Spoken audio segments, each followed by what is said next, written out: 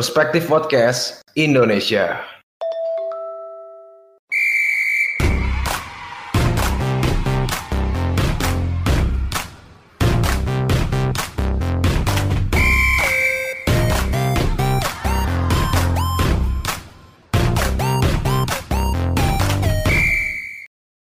Assalamualaikum warahmatullahi wabarakatuh. Kembali lagi bersama kami Perspektif Football Podcast. Oke. Nah, ini kita di sini nggak ngebahas preview, nggak ngebahas review, tapi kita bakal bahas throwback. Sebelum masuk nih ya, throwback apa nih ya? Biar pada kepo, ya kan? Itu udah ada sih di thumbnail, udah ketahuan sih. Nah, sebelum masuk ke pembahasan deh, ya kan? Podcast episode kali ini spesial didukung oleh Ropang by Pancong Mardini. Mardani. Gara-gara pengen ngebahas Milan jadi kepikirannya Maldini ki. Ropang by Pancong Mardani, ya kan? Kalian semua tahu gak pancong tuh apaan sih? Pancong tuh makanan khas Betawi, guys. Makanan tradisional, ya kan? Pasti tahu lah kalian, tapi ini pancongnya bukan sekedar pancong udah nih nggak dikasih apa-apa, tapi ada toppingnya pastinya, ya kan? Pancongnya itu ada pancong keju susu, ada pancong coklat susu, coklat keju, banyak banget.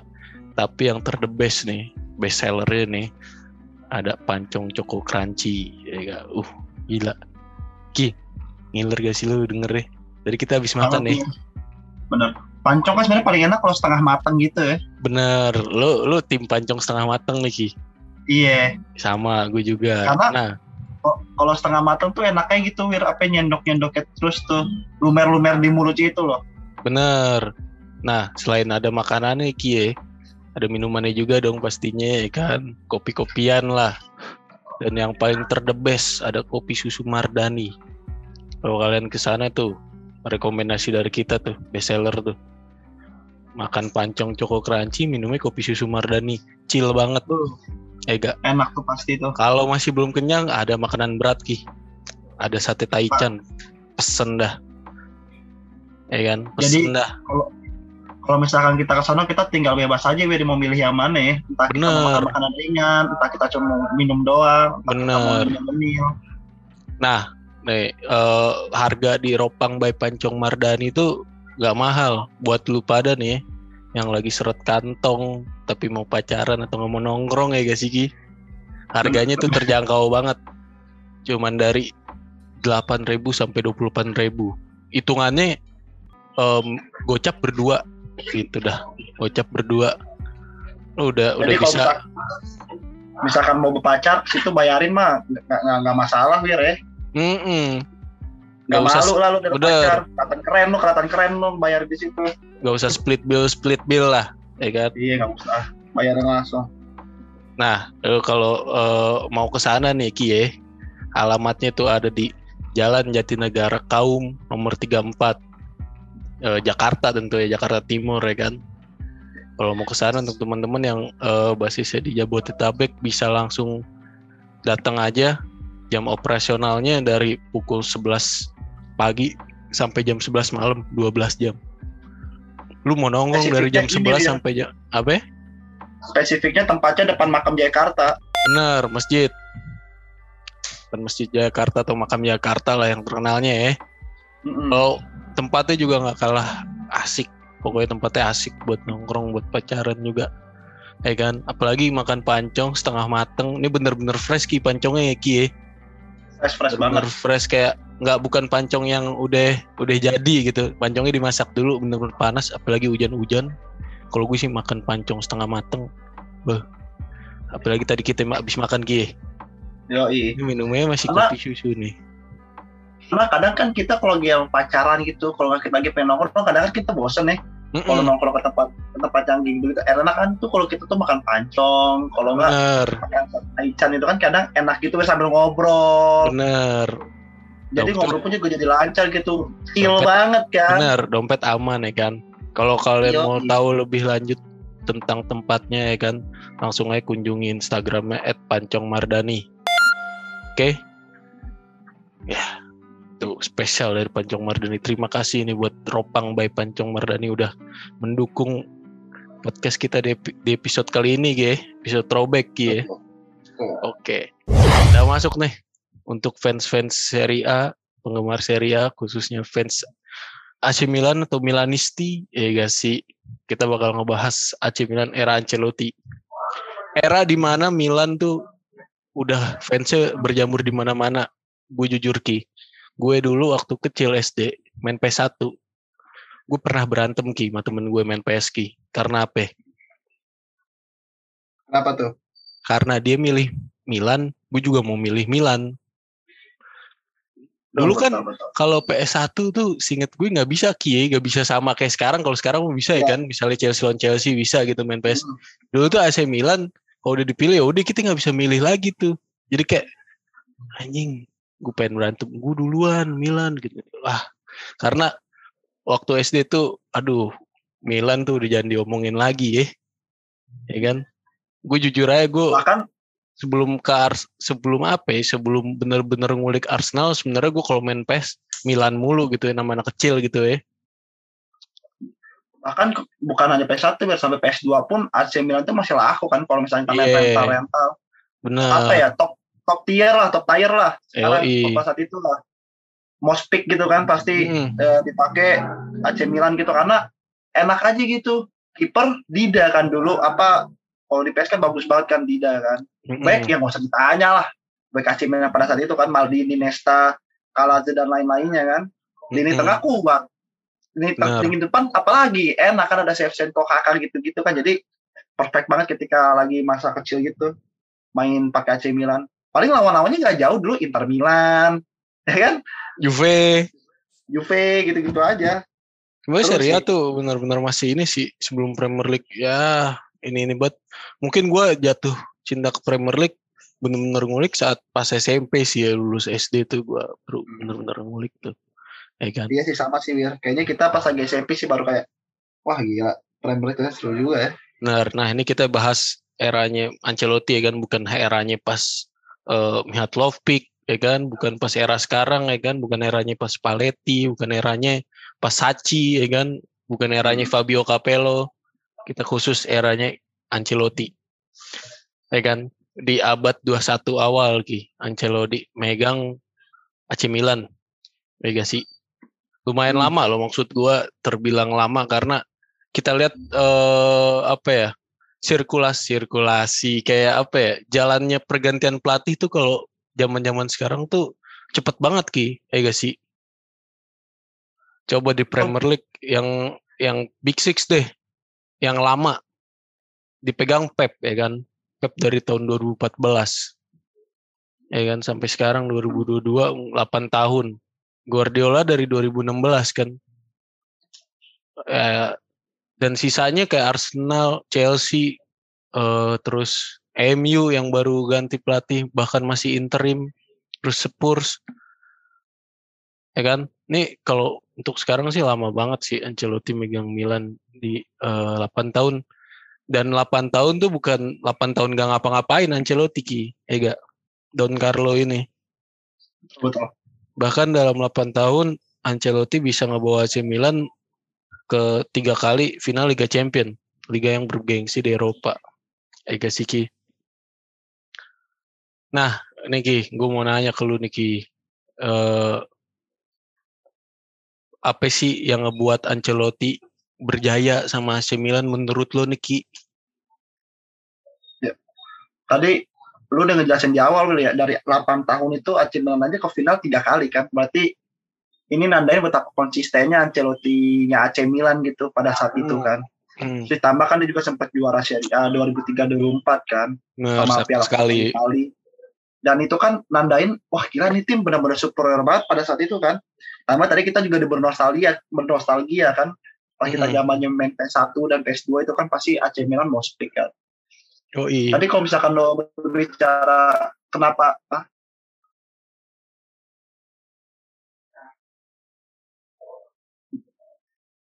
jadi kalau misalkan tadi lo nanya kenapa AC Milan itu bisa berjaya pada saat itu, gue sih simpel kayak pertama Ancelotti ini emang pelatih cerdas. Pada saat itu gue sekarang pun gue akuin pelatih hebat, tetap masih pelatih hebat karena apa yang didedikasikan kepada sepak bola, apa yang pernah didedikasikannya kepada klub yang dilatih, itu pasti selalu menghasilkan hasil yang luar biasa. Karena dia kan abis 8 tahun sama AC Milan, abis itu langsung ke Chelsea kan 2009-nya.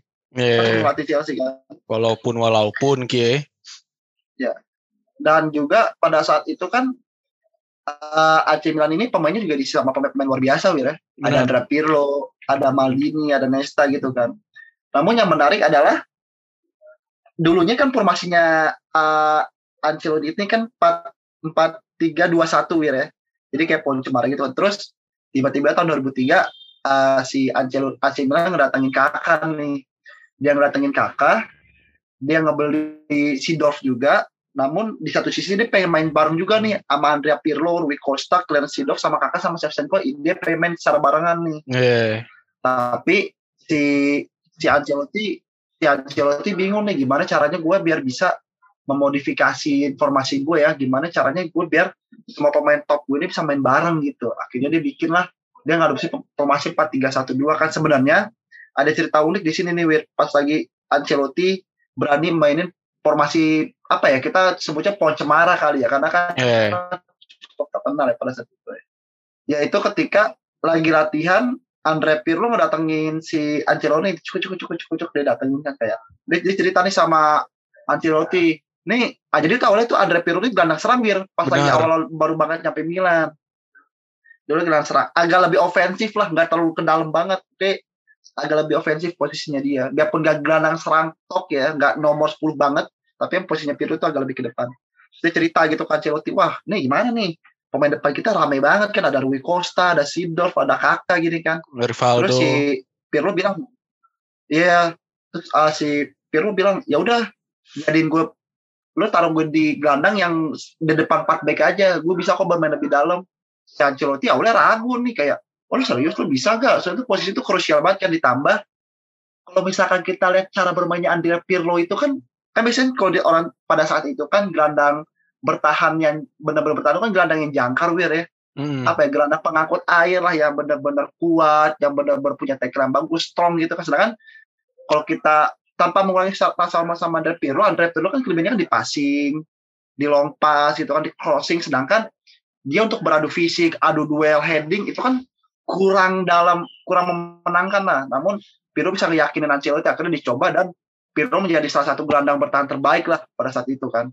Dan menghasilkan. Nah, lalu juga ketika pada saat itu juga si Ancelotti juga makasih gitu sama Pirlo, karena Pirlo lah tersebut kan menjadi kunci keberhasilan formasinya AC Milan.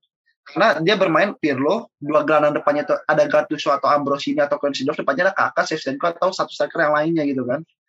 Atau Rui Costa, bisa dimodifikasi lah dengan pemain-pemain super bintang pada saat itu kan. Itulah salah satu yang membuat kesuksesan AC Milan di kancah, terutama di kancah Eropa ya, karena 3 kali masuk final dalam 8 tahun tuh gue rasa tuh keren banget sih. Itu supaya itu hal yang sulit buat klub-klub yang bisa konsisten seperti itu di era sekarang sih. Benar. Kita throwback dulu deh ke pertama dia tahun 2003 ya masuk final tuh. Iya. Pertama kali lawan Juventus itu yang tapi dapat Ballon d'Or Nedved ya. Iya betul. Biarpun banyak orang yang bilang, Wir, banyak orang-orang punit-punit bilang tuh final Champion 2003 itu katanya final paling gak seru kan, karena skornya 0-0, lalu lanjut ke penalti dan selama pertandingan itu nggak ada jual beli serangan. Namun tanpa mengurangi rasa hormat ya, namanya juga di final kan, terkadang pelatih juga ingin bermain hati-hati kan, nggak mau bermain secara gegabah, takutnya dong menimbulkan sampai kesalahan fatal, blunder sehingga menguntungkan lawan. Gue rasa emang pada saat itu kedua pelatih sama-sama ini sih terlalu berhati-hati lah, terlalu safety. Benar. Nah di sini tuh gue tuh kayak apa ya, benar-benar deh, maksud gue kota Milan tuh benar-benar raksasa ya, dua tim ini. Tertentu AC Milan yang nguasain Eropa saat itu ya kan, dan Inter Milan yang nguasain Serie A yang udah pernah kita bahas di throwback era Mancini ya kan, yang berkali-kali sampai streak juara Serie A. Dan di sini tuh Don Carlo itu yang pertama gue Toret di sini tuh dia berani banget sih, maksud gue kayak maksud gue tuh kayak pemain-pemain kayak Clarence Seedorf, Ricardo Kakak sebelum apa ya, pas pertama dibeli bukan siapa-siapa gitu Ki, maksud gue ya gak sih. Tapi setelah dimainin kayak Kakak yang bener-bener istilahnya kayak apa ya, Milan tuh main tanpa sayap lah, kayak misalnya dua orang di belakang striker kan, kayak Chelsea sekarang lagi ya gak sih. Ya gak sih, ya gak. Dan ya formasi itu nggak mudah, misalnya di dalam andil Kakak yang lo tahu Kakak ya kan, maksud gua dengan gocek ya kan, Brazilian banget lah, Brazilian pada saat itu, dan langsung passing ke Shevchenko yang kita tahu Shevchenko apa ya, buas banget depan gawang kecuali di Chelsea. Tapi tadi kalau lo ngomongin Kakak, emang pada saat era itu kan gelandang serang itu kan atau klasik number 10 itu kan lagi berjaya-jayanya kan di Serie Fantastista kan, Fantastista kayak Totti, Del Piero, Kakak, banyak banget itu nama-nama lain juga kan. Emang karena terlalu menjamurnya pemain gelandang tengah terutama nomor 10, makanya banyak pelatih pemain ketika saat itu formasi seperti itu laku gitu di pasaran gitu kan. Iya, dua klasik number 10, yang satunya bener-bener ngasih umpan manis, yang satunya motong-motong permainan lawan di belakang gitu, kayak gokil sih. Maksud gue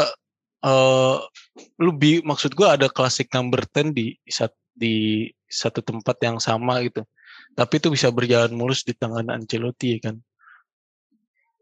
Kayak iya, maksud gue kayak anjir, lu cobain aja main FM kayak gitu, malah pemainnya bingung gitu, komputernya bingung pemainnya. Dan di sini ditambah kecerdasan pemainnya yang tadi lu bilang, Pirlo, yang tadinya pertama di sebelum ke Milan di mana dia tuh, di Lecce apa Brescia gitu. Brescia ya kan, yang dijadiin gelandang bertahan sama pelatihnya Brescia saat itu. Terus Pirlo yang kita kenal sebagai di playmaker ya, gelandang bertahan yang bisa passing gitu. Padahal kan Pirlo kan kebanyakan giring bola ya kan, speed dengan bola gitu. Tapi dia bisa jadi gelandang bertahan yang bisa ngumpan juga gitu. Beda banget sama kalau misalnya zaman sekarang, misalnya kita lihat kayak setelah itu ada Busquets ya kan, ada Mascherano. Beda banget kan sama kayak Pirlo yang gelandang bertahan tapi long pass ya, short pass itu kayak gokil sih. Itu bener-bener ini. Ya, yang membedakan Pirlo sama gelandang bertahan sekarang tuh, gue udah menyapa Pirlo tuh dulu dia langsung berani long pass jauh-jauh gitu, Wir. Kalau sekarang gelandang sekarang itu terlalu memperbagus statistik doang. Oke nih umpan akurasi passing sepanjang permainan emang 97%, tapi passing safety ke belakang, back pass anjing. Iya gitu-gitu aja ya, jelas akurasi passingnya jelas bagus. Iya. Kapan dia passing ofensifnya terlalu safety gitu. Kalau gelandang big play yang sekarang gitu, gue termasuk Jorginho gitu, yang gue terkadang terlalu safety, nggak berani kayak Pirlo. Untuk kita Pirlo berani switch pass gitu kan, berani ngegiring dikit ya kan, berani nge-shoot kan. Kalau kita sekarang, kalau gue rasa nih gelandang sekarang terlalu gila statistik biar dikira passingnya atau crossingnya bagus.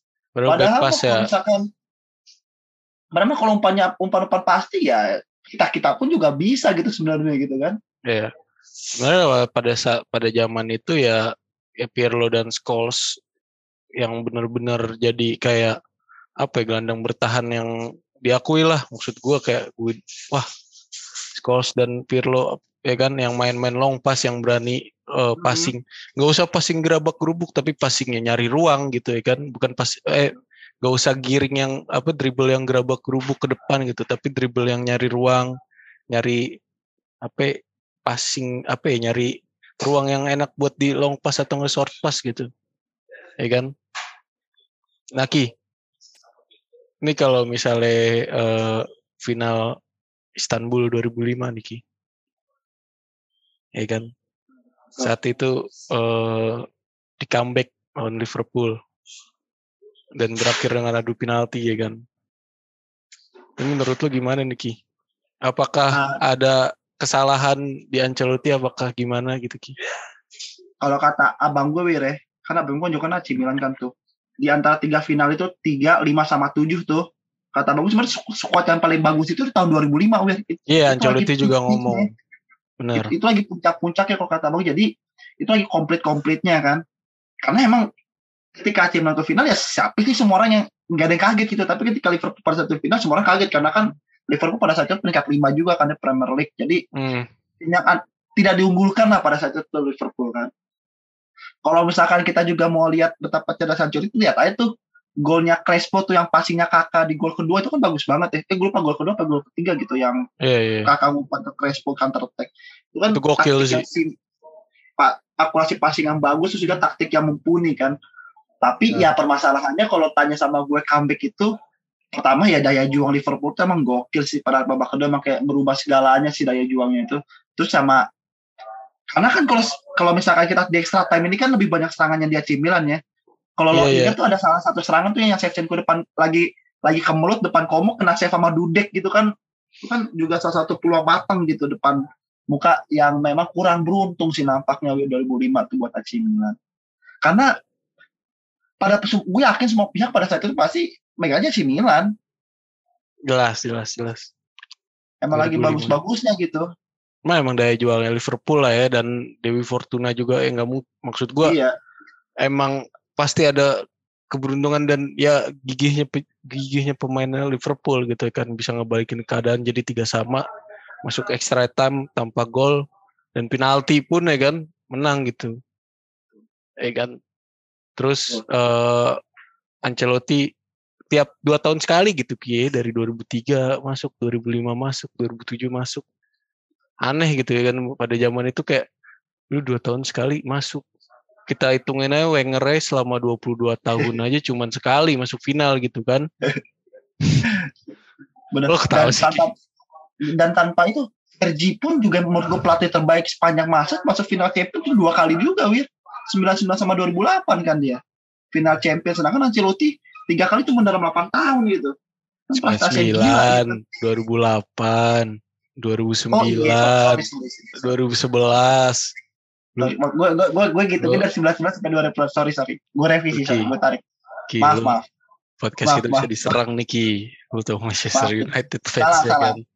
Salah gitu. Terus kalau balik lagi tadi ke AC Milan masuk gue ya. Kehebatannya Ancelotti ini juga bisa menciptakan individu atau dia bisa memanfaatkan individu ini menjadi sebuah talenta luar biasa. Dia bisa manfaatin talenta itu misalkan kayak di squad ini kan ada 2 Ballon d'Or kan, Andriy Shevchenko sama Ricardo Kakak kan.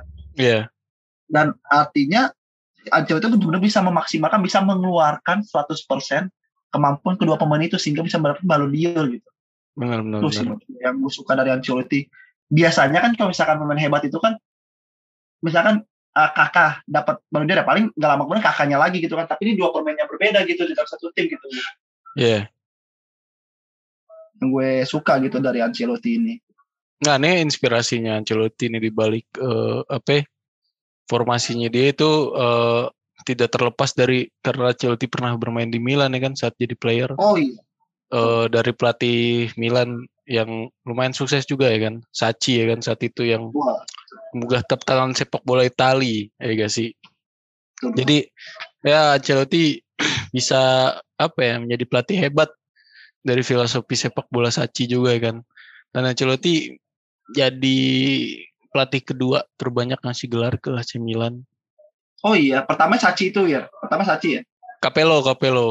Oh, pertama Capello. Iya. Fabio Capello ya kan. Kalau gue baca sih ya. Nah, di 2007 itu kembali ketemu Liverpool tapi ya benar-benar kayak Milan benar-benar kalau kata Ancelotti itu Milan lebih termotivasi karena waktu di semifinal pun di leg pertama juga kalah kan sama MU gitu. Dan berhasil masuk final gitu. Jadi kayak maksud gue tuh gokil si Ancelotti ini. Dan lu lihat karir statnya aja ya kan dari Milan ke Chelsea terus ke Madrid ya kan terus ke Munchen sekarang di Madrid lagi gitu kan, walaupun dia udah berkarir di kancah dunia sepak bola selama 20 tahun lebih, tapi masih jalan gitu. Lihat aja Madrid sekarang ya kan, di pucuk kedinginan. Ya, sebenarnya sih gue menyayangkan sih waktu itu Ancelotti masuk Everton tuh, gue sangat menyayangkan gitu. Bener, gue juga. Gue nggak ngerti apa yang dalam pikirannya Ancelotti. Dia ngambil Everton, gue paham dia mungkin mau coba mengambil tim yang tengah gitu, tim menengah, tim mediocre, siapa tahu bisa disulap gitu sama dia. Tapi ya Ancelotti, lu jadi merusak CV lu gitu, lo lagi jadi merusak achievement lo gitu kan. Kayak Mourinho ya. Kayak Mourinho ngelatih Spurs ya. Iya kan, sayang banget gitu. Kalau misalkan zaman dulu, kalau misalnya kita ngebayangin Ancelotti ngendanganin klub itu kan gelar, Wir. Pikiran lu kita tinggal mikir gelar apa nih bakal didapat nih sama Ancelotti di klub ini gitu kan. Namun karena dia masuk Everton, aduh. Jadi ada beberapa yang meng-underestimatekan kapabilitasnya si Ancelotti gitu. Dan alhamdulillah dia keluar dari Everton, dan hari ini Ancelotti mati Madrid, dia menunjukkan lagi nih kapabilitasnya nih. Kalau gue dapat pemain yang mumpuni, pemain dengan kemampuan yang luar biasa, lihat tim yang gue ciptain. Karena Real Madrid jaraknya jauh banget loh, mau peringkat kedua, 3, 4-nya. Biarpun dalam tanda kutip memang Barcelonanya, rival abadinya lagi menurun juga kan. Namun sekalipun Barcelona di hari ini juga nggak menurun, gue yakin tetap Real Madrid sih yang tetap peringkat pertama gitu. Karena emang taktiknya nih, counter-attack-nya sekarang tuh gila sih. Katanya ada rumor Ancelotti itu pernah makan pancong di Pancong Mardani. Iya. Katanya sih dia ini, Wir, sukanya sih pancongnya tuh yang coklat, Wir, yang setengah matang coklat. Makanya coklat dia bisa sekonsisten ini loh, bayangin. Tapi 20 tahun berkarir, levelnya masih top tertinggi gitu loh. Rahasianya pancong. Iya, rasanya pasti dia makan pancong setengah matang coklat gitu. Di Mardani. Berarti dia pernah kerja di negara kaum tuh. Tuh. Benar. Lanjut, Ki. Nah, terus kalau balik lagi tadi ke karirnya Ancelotti, maksudnya tadi gue ngubungin sama Ancelotti sama sekarang gitu. Gue nggak tahu sih, Wir, pelatih yang 20 tahun bisa konsisten itu kan hitungan jari ya. Arsene Wenger, Sir Alex Ferguson, Don Carlo Ancelotti sekarang masuk.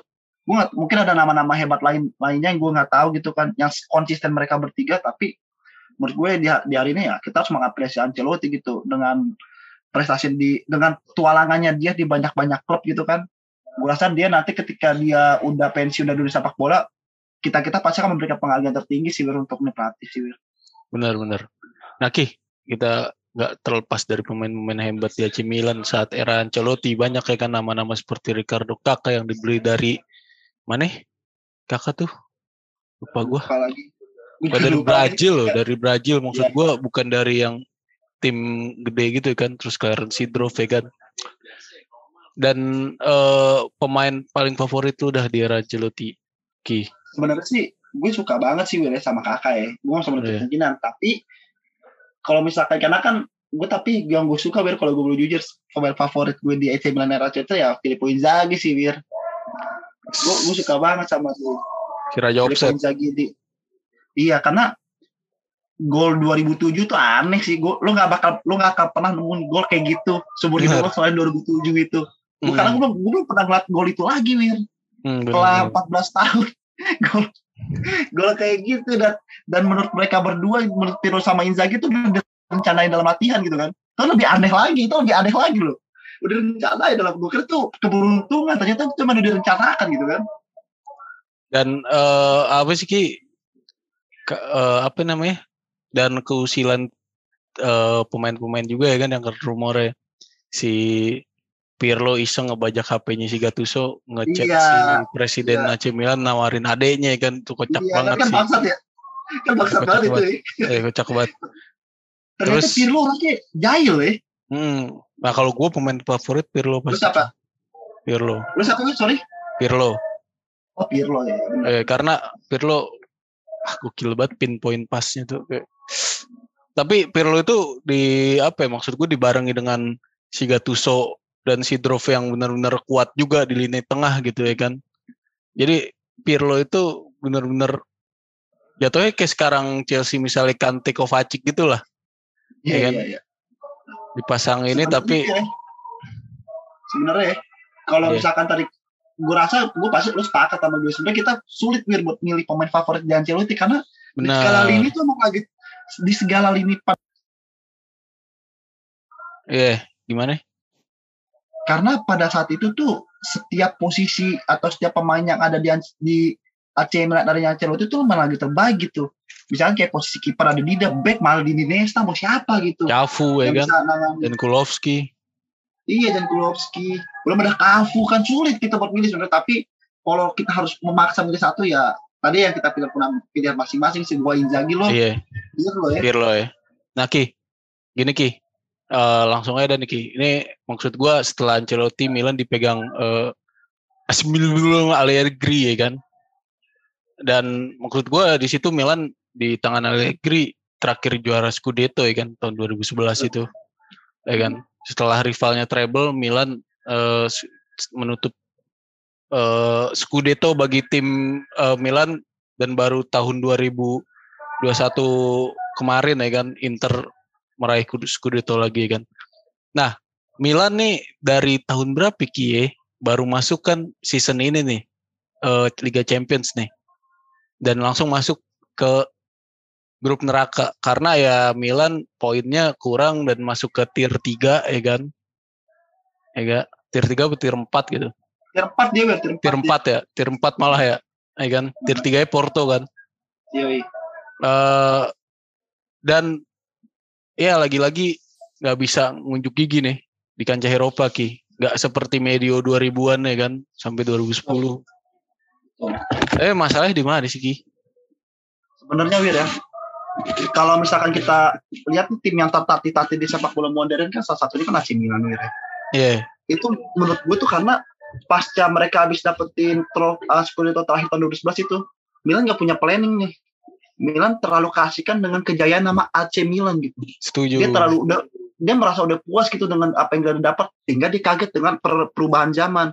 Dia kaget dengan apa begitu cepatnya perubahan dari sepak bola yang agak konservatif ke sepak bola modern gitu, dari mulai taktik, manajemen, transfer, segala macam apapun. Milan pada saat itu masih konservatif banget di saat tim-tim lain sudah mulai membina akademi, transfernya udah mulai berjangka panjang. Milan malah menjual gitu seperti Thiago Silva, Zlatan Ibrahimovic. Dia terlalu tergiur gitu dengan uang-uang yang datang ke dalam klubnya sehingga dia jual. Memang kita pahami pada saat itu Milan memang lagi ada krisis kan. Namun kita harus memikirkan juga gitu planning klubnya ini mau diapain gitu kan.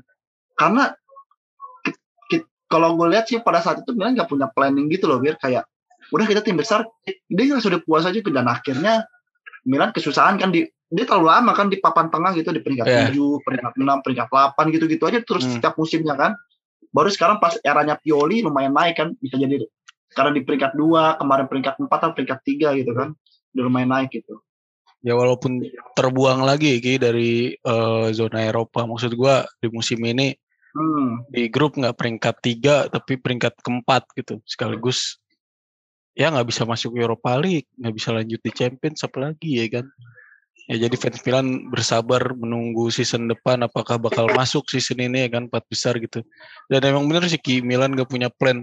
Itu masih memaksakan kejayaan-kejayaannya di saat kita lihat umur Gattuso udah berapa, umur Pirlo juga udah berapa. Walaupun Pirlo masih ngecun sebenarnya ya, dan dibeli gratis oleh Juve kan waktu itu. Ya kan? Emang spesialis free transfer Juve itu dulu tuh. Sampai sekarang. Dan juga kenapa gue bilang planningnya AC Milan gak jelas, ya lihat aja dia gonta-ganti pelatihnya, pelatih-pelatih yang gak jelas juga gitu. Kata, mungkin nama-nama Cleland Seedorf, Filippo Inzaghi ketika masih menjadi pemain, dia pemain yang luar biasa, tapi kan ketika udah jadi pelatih, kapabilitas juga perlu dipertanyakan gitu untuk pelatih tim sebesar AC Milan gitu. Benar. Lihat berapa kali Milan pada saat itu mencat pelatih gitu kan, ini gak jelas nih mau diapain. Kalau lu minta pelatih planningnya jelas, gak apa-apa, ini gak jelas. Setuju Guki.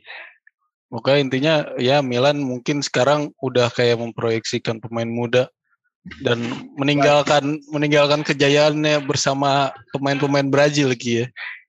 Saat ini di Milan nggak ada pemain Brazil, satupun pemain Brazil ya kan di AC Milan. Dulu enak ada Lucas Paqueta, kan sekarang Paqueta di Lyon. Bener, ya Milan, dan kehilangan seorang bakat Alexander Pato tuh satu benar-benar gebrakan Iya. Tamparan bagi Milan sih, ya kan. Di saat Milan stok strikernya ada Crespo kan, ada Shevchenko. Terus ada striker muda dari Brazil, Alexander Pato, ya kan. Terus masih ada Zlatan Ibrahimovic waktu itu. Back masih ada Thiago Silva, ya kan. Back muda pada zamannya. Tapi dibeli PSG dengan harga cuma-cuma, ya kan. Thiago Silva dan Ibrahimovic diborong hanya 50 juta. Ya pokoknya ya menurut gua selama gue ini ya era Ancelotti di Milan tuh bener-bener gokil sih dengan mendatangkan dua titel Liga Champions yang sampai saat ini Arsenal pun belum bisa gitu kan. Tuh.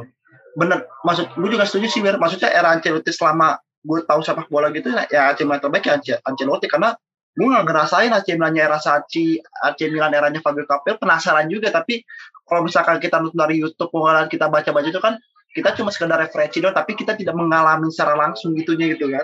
Iya. Makanya kalau menurut gue yang pengetahuan gue dan juga penglihatan yang gue rasain selama gue hidup gitu ya, Ancelotti era AC Milan sih gila superior banget deh. Setuju. Ya, kita doakan saja untuk Milan semoga bangkit ya kan di kancah Eropa ya Ki. Dan pemainnya jangan nanggung-nanggung gitu Ki buat Milan gitu ya. Kayak kemarin ngelepas Calhanoglu kayak gokil loh. Free lagi ke rival. Ke rival lagi. Dan rivalnya yang kita lihat Inter lolos grup champion. Ya kan? Ya jangan sampai ketinggalan lah. Intinya mah gitu sih. Ya itu aja untuk fans AC Milan atau Milanisti yang berada di Indonesia. Semoga tim kalian ini kembali ya, bangkit kembali. Dan jangan lupa nih buat teman-teman, sekali lagi kita ingatkan, pengen makan pancong enak-enak, apalagi musim hujan gini kan, pancong setengah matang lo pesen tuh, apalagi yang toppingnya Choco Crunchy, minumnya kopi susu Mardani, gokil lo deh. Alamatnya kita ingetin lagi di Jalan Jatinegara Kaum nomor 34, ya kan, bukanya dari jam 11 pagi sampai 11 malam, 12 jam tuh buka tuh. Lu nongkrong sampai mulut lu berbusa juga apa-apa dah tuh, ya kan. Dan jangan lupa follow Instagram kami, ya kan, perspektiffootball.id ya Ki. Ya Ki. Dan karena di situ banyak informasi-informasi yang unik gitu. Benar, dan artikel-artikel sepak bola yang anti mainstream. Lihat aja dah, langsung aja lihat. Makasih nih untuk teman-teman udah ngedengerin kami selama 1 tahun lebih ini. Dan jangan lupa dengerin episode-episode kami selanjutnya. Terima kasih juga untuk Rafki ya kan Ki. Ya, makasih juga Jawir. Yuk, kami pamit undur diri guys.